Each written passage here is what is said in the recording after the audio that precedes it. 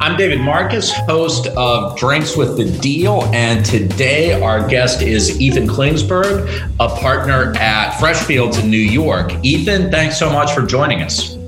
Thanks, David. It's good to hang out. So we're going to talk about several things on today's podcast. First of all, a little about your background, and then antitrust and M&A, which is a multifaceted issue. And then finally, what your summer in New York City has been like after more than a year of COVID. So with that, tell us a little bit about yourself, how you got into M&A and your practice. Sure. Well, thanks again for doing this, David.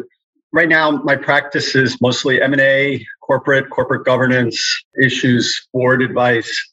But how I got here, I would love to say it's a classic path, but a lot of it has to do with different circumstances that arise at different points in history and how they pushed me in different directions. You come out of law school, you're very litigation oriented, which is a good thing, and I think makes you a better corporate lawyer. And then I clerked for a federal judge, Judge Robert Patterson, in the Southern District of New York, which was an amazing experience. All the trials and motion practice, very fact intensive. I think it's very, I was just getting together with a lot of the clerks because one of our alumni from Judge Patterson hopefully will be the next district attorney, Alvin Bragg. Another alum was Steve Pekin, who was the head of enforcement at SEC, but not a lot of corporate lawyers coming out of there. And then I went to Hungary, which was, you're like, how did you do that? Because I didn't know much Hungarian, nor do I have family there, but it was 1990.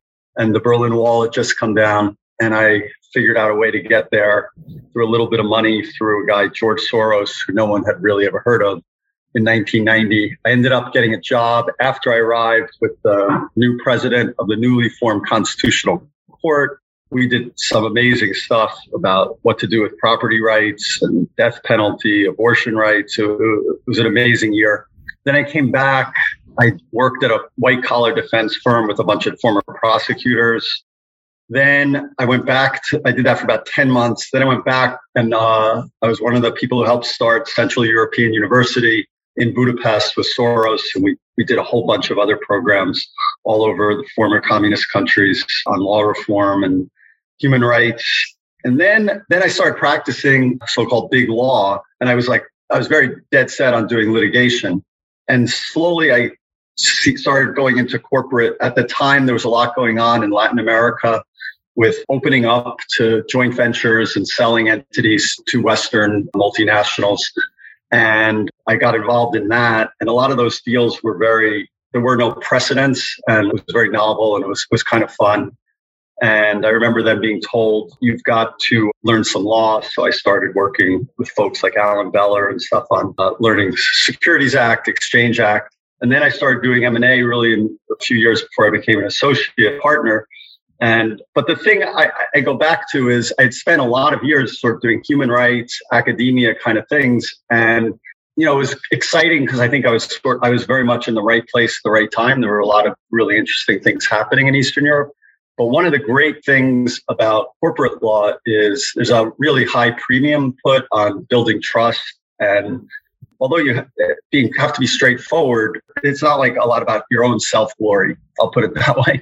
And I found in academia and human rights, there was actually a lot of people trying to look out for themselves, whereas it's very transparent what we're doing in corporate law. But I've always taken a kind of litigator's approach to corporate law. And I think one of the big problems these days among corporate lawyers is there's a lot of what I call process people who just process stuff. And they say, get me the precedent, and they're processors. And they get sort of a high from processing lots of stuff. And they get super high from processing an unbelievable amount of stuff. And meanwhile, it's like, well, why am I paying this guy, over $1,000 an hour? Because they're not really adding value. They're not ever thinking outside the box. They're not ever thinking, why is this precedent really doesn't make sense in these circumstances, and we shouldn't try and fit this square peg into the round hole. I'm a big believer in standardization, but there's certain elements that deserve to be standardized, certain elements don't.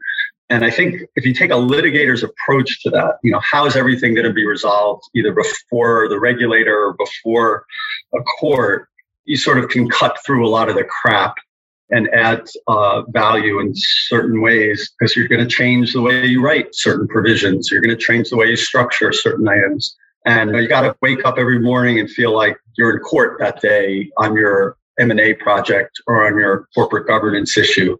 And that's kind of, I think going through all the stuff in Eastern Europe where things were changing so much and there were no precedents there, it's sort of been my motif in all this is don't be overly deferential to the way it's been done before. Think it through and be fresh, and it keeps it alive. It also keeps you energized, frankly. And I think it makes it much more exciting for the people who work for you. And so, Ethan, how have you applied that approach to antitrust issues over the last year as they've become increasingly prominent in transactions? I'm glad you asked that question, David, because there's a real risk right now for clients in not getting antitrust issues handled correctly. There's a risk that the corporate lawyers are going to be farming out too much of the antitrust risk assessment and transfer of the allocation and mechanics of how to deal with the risk assessment to the antitrust lawyers. Similarly, there's a risk that the antitrust lawyers are going to see their job as primarily advocating before the agencies, as opposed to one, making sure the contracts really work, making sure the board understands correctly the nuances of the risk, and frankly, helping the company explain to its investors what's going on the antitrust front, why they are doing certain transactions and why they're staying away from other areas. Because investors, I find, have very actually low understanding of a lot of antitrust issues. I like to say when investors hear that a deal is going to be hard from an antitrust perspective, they just think that means the lawyers have to work hard, as opposed to meaning that there's a really high chance you're not going to be able to get the deal cleared. So what we need to do on antitrust is, one, we need to get beyond this approach of just saying, well, it's just hell or high water, or we're going to arm wrestle and agree on some middling standard. Because first of all, if you just say hell or high water, it doesn't mean that you're going to get your deal through necessarily. And by hell or high water, you mean a provision in the merger agreement that says that the buyer essentially has to do whatever it takes to get the deal approved by the relevant antitrust regulators. Right. So you think if you got to do hell or high water, you're set as the target, right? I got a buyer who says they're going to do whatever it takes, right? But it's actually kind of tricky, because if you let's say you say, I'm going to do whatever it takes and I got 6 months to do it. And then let's say all of a sudden you realize that you have to, in month 4 or month 5, that you have to do a bunch of complicated divestitures. And then the agency says, well, I'm not letting you close unless you have those divestitures done before you close. And I want to vet the buyer, because I don't want you just selling to some private equity guy who's going to lever up the business and isn't really a competitor and won't be able to hang in there. Or I don't want you to sell to someone who's not a so-called qualified competitor. And I don't want you just shutting down these assets. I really want to create competition. And meanwhile, perhaps you have some breakup fee, which the regulators are looking at. They're saying, wow, if we had this big reverse breakup fee paid by the buyer to the target, that can make the target really much stronger, and then they'd be a better competitor. So in our scientific effort to create a more competitive world, maybe the best thing to do is to do everything we can to stop this deal and get this reverse breakup fee paid. And so meanwhile, you have a hell or high water provision. We recently went into court on behalf of a seller and tried to get specific performance on a hell or high water provision. And the judge said, well, it looks like the other side's advocating in good faith. You still have another 7 or 8 weeks. I'm not going to grant any kind of equitable relief to force compliance at this time. But then the judge warned, she said, don't come back to me with a week to go and tell me you don't have things in order. The point here, though, David, is where we're going on antitrust is we used to be in an era where people didn't want to telegraph in their provisions, well, I'm going to try and fix things by doing X and Y and Z, because they said, oh, maybe we'll get under the radar. I think that was a very Bush and Obama era antitrust approach. I think in the current era, that's kind of out the door. No one really is worried about telegraphing because they know that agencies are going to pick up on the issues. And so what we're seeing right now is a lot more detail in merger agreements on exactly what you need to do to solve for the antitrust risk. And so a lot of times we call it fix it first. And the idea is that we're going to build into the agreement make sure before we even file with the agencies that we've taken care of the issues. And there's a lot of psychology in that, because that way, when you go to the staff, they have so much that they're focusing on right now. Then the staffers can say, well, I don't really need to put any energy into this. As opposed to if you go to the staffers and you say, here's what I think we're going to do to fix. And I know there's some issues here. And then all of a sudden they're digging in. All of a sudden they got a second request. All of a sudden they're reviewing all of your clients' emails from the last year. And they're finding a couple of glib comments, which sound like you were trying to kill competition more broadly, and you got bigger problems on your hands. So the antitrust lawyers and the corporate lawyers have to become much more adept at building in and legislating in the agreement much more creative solutions, and then just saying hell or high water, or just saying, everything other than a material adverse effect. I think we're getting into dealing with timing. And also then you have to take into account all the different regulators around the world, which have different timelines and approaches. So for instance, the CMA in England, who's now all over everything. I mean, I never even heard of the CMA a year ago. We have deals with barely any UK connection where CMA is aggressively asserting itself into the middle of the deal. So we're having to come up with creative ways of either carving out the UK business from the rest of the business. But the point I wanted to make is CMA, you don't file for months because you work with them over and over on exactly what your filing is going to look like, much different than the US. And then they'll let you close, but they'll just say, oh, but you have to hold everything separate for a year and a half. So if your only closing condition is clearance to close, then it's satisfied with CMA, no problem. They'll just say, yeah, close. But you have a hold separate order for the next, 18 months. So you got to start redesigning the way you do your closing conditions. And then there's different agencies and different jurisdictions have different powers to block deals. Like in the US, you got to go to court. So the agency has to go to court. In Europe, they don't have to do that, right? And so there's all sorts of different provisions that you have to build in to address how to use your efforts to get the deal cleared, depending on which jurisdiction you're in and what you need to do to fight that. So it requires a lot of studying up by the corporate lawyers to make sure we got this right. And it requires a lot of integration with the antitrust lawyers. You got to talk to your litigators and think about specific performance and whether you have enough detail to get you specific performance. So those are just some of the challenges we're facing. Obviously, you've had antitrust enforcement by agencies around the world for decades at this point, certainly the entirety of your career. And those, just from a process perspective, that's always been something that's had to be managed. But it sounds like there's a far greater likelihood now that a buyer may have antitrust issues on a transaction in multiple jurisdictions, and therefore that both the corporate and the antitrust lawyers have to think about how to potentially handle that before the merger agreement is signed. Yeah, well, remember, it's a competitive world out there right now in M&A. There's lots of buyers. It's still largely a seller's market.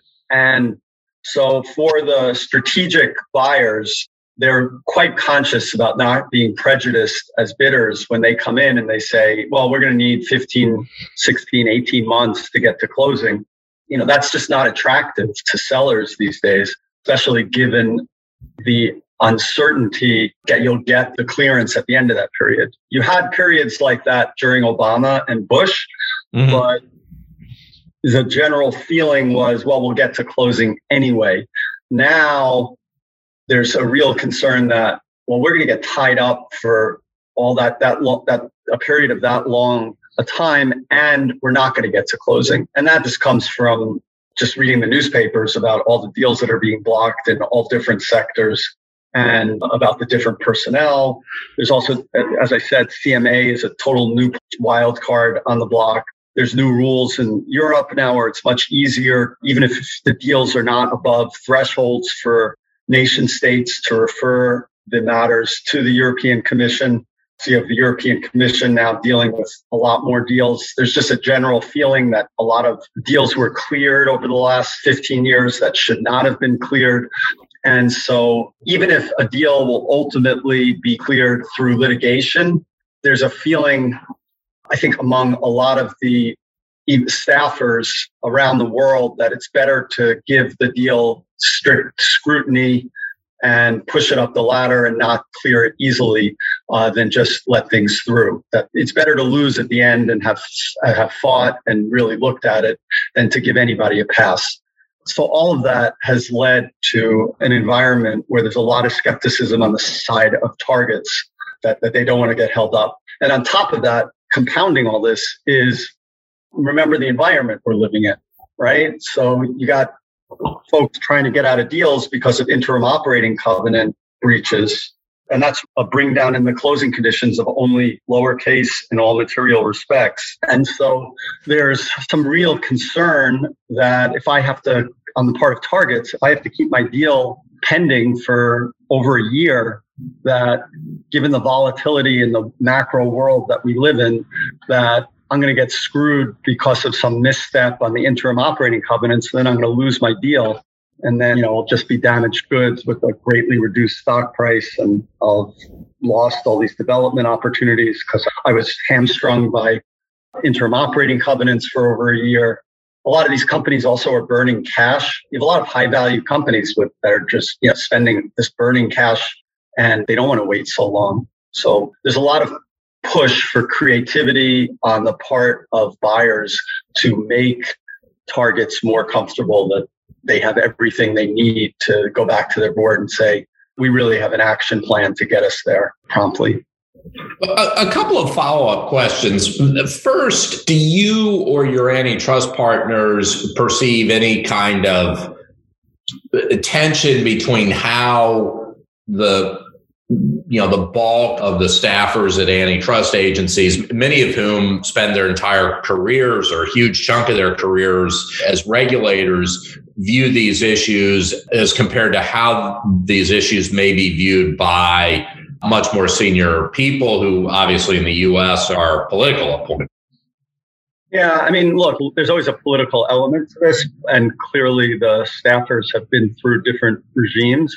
I think the idea is to make it easier on the staffers. And that plays into what I described earlier as a fix it first type of idea, or not make them feel that you've done the work for them so that they don't feel like they need to cover themselves by pushing your deal into a second request or escalating it. So that's the idea, is to structure your antitrust provisions and your approach in a way that caters to them so that you can partner basically with the staffers in protecting your deal from attention from those higher up.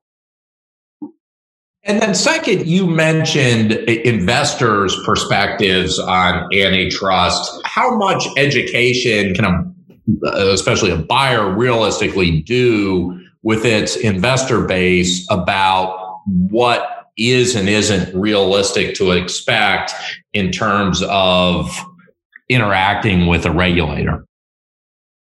Yeah, and the whole investor world is interesting, right? Because you've got the activists who have made a ton of money on pushing for transactions that raise antitrust issues. Whether that, a lot of times you have the activists investing in two entities that they would like to see consolidate and realize synergies.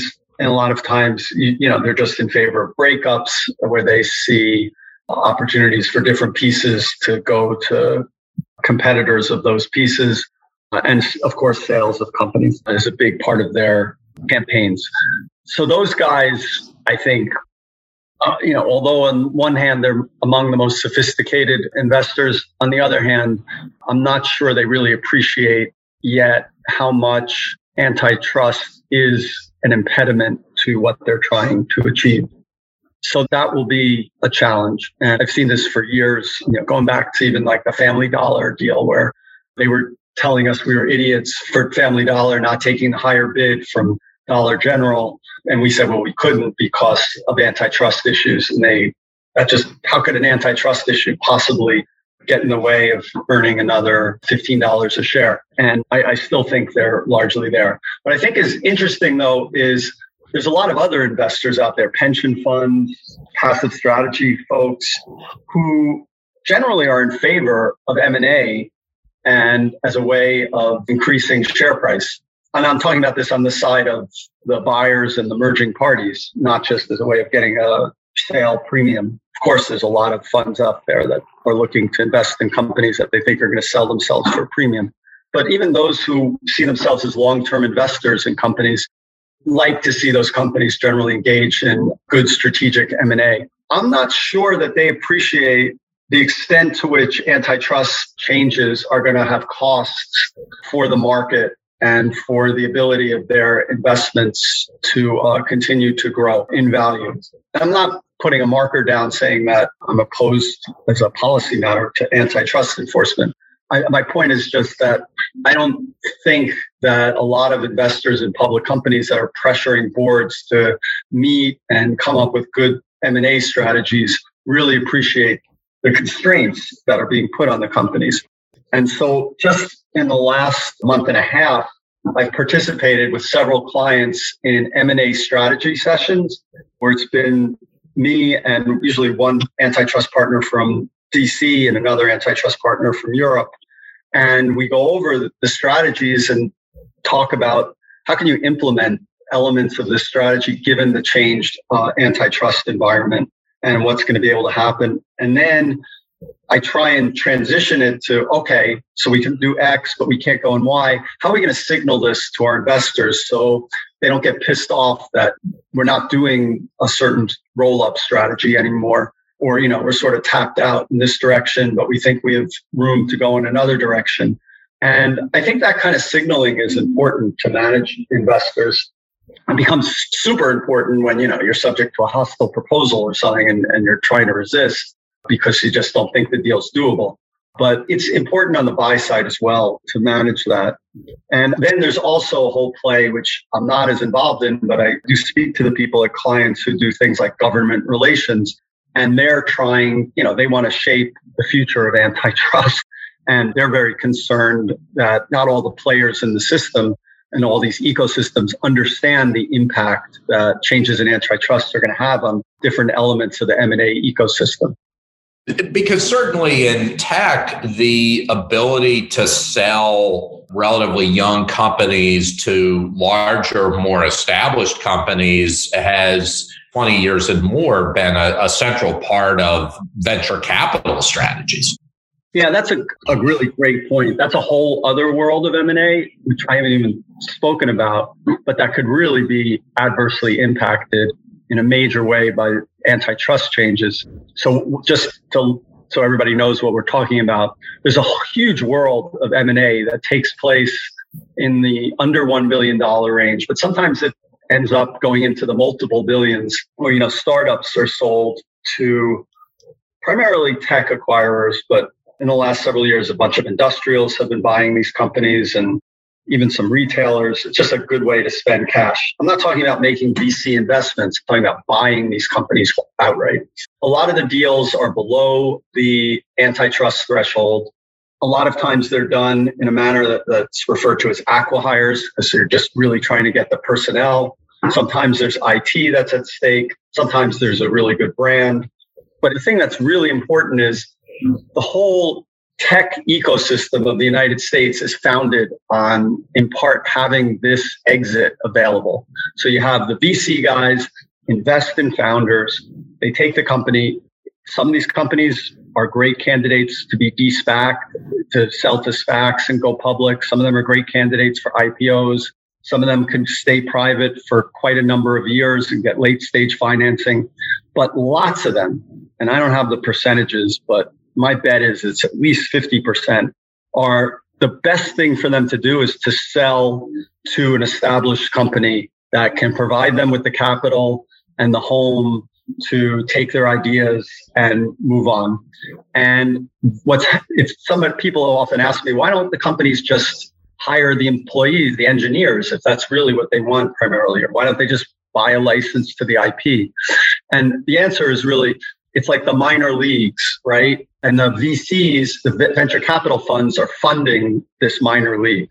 And the deal is, when these guys get elevated to the major leagues, the venture capital guys who are the equity holders alongside the founders, the venture capital guys have to get paid for financing and sponsoring this minor league system. And that's the way they get paid. And then eventually, a lot of these founders go work for a larger company. And then often after several years, they leave and then they go back to the VCs and they say, let's do it all over again. I have a new idea.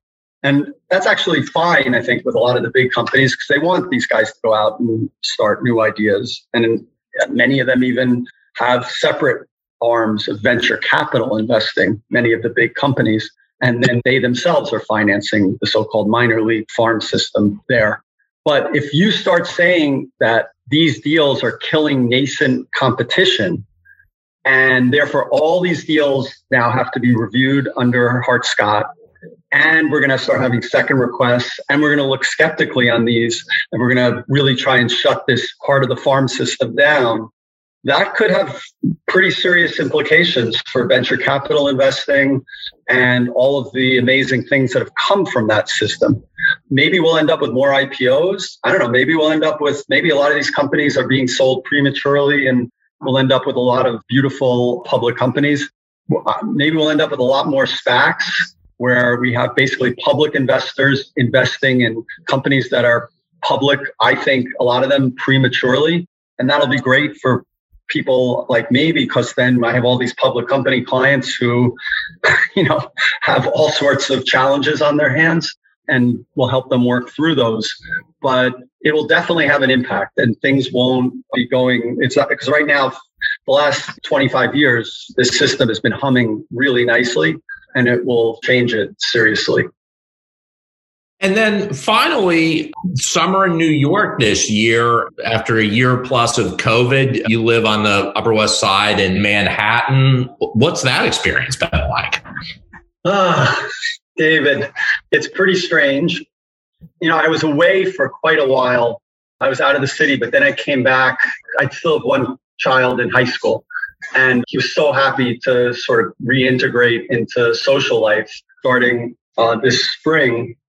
And so he kept me in the city, and we've had fun. We were in Marcus Garvey Park a few weeks ago for the showing of an amazing movie called Summer of Soul, which is, it was just a great New York event.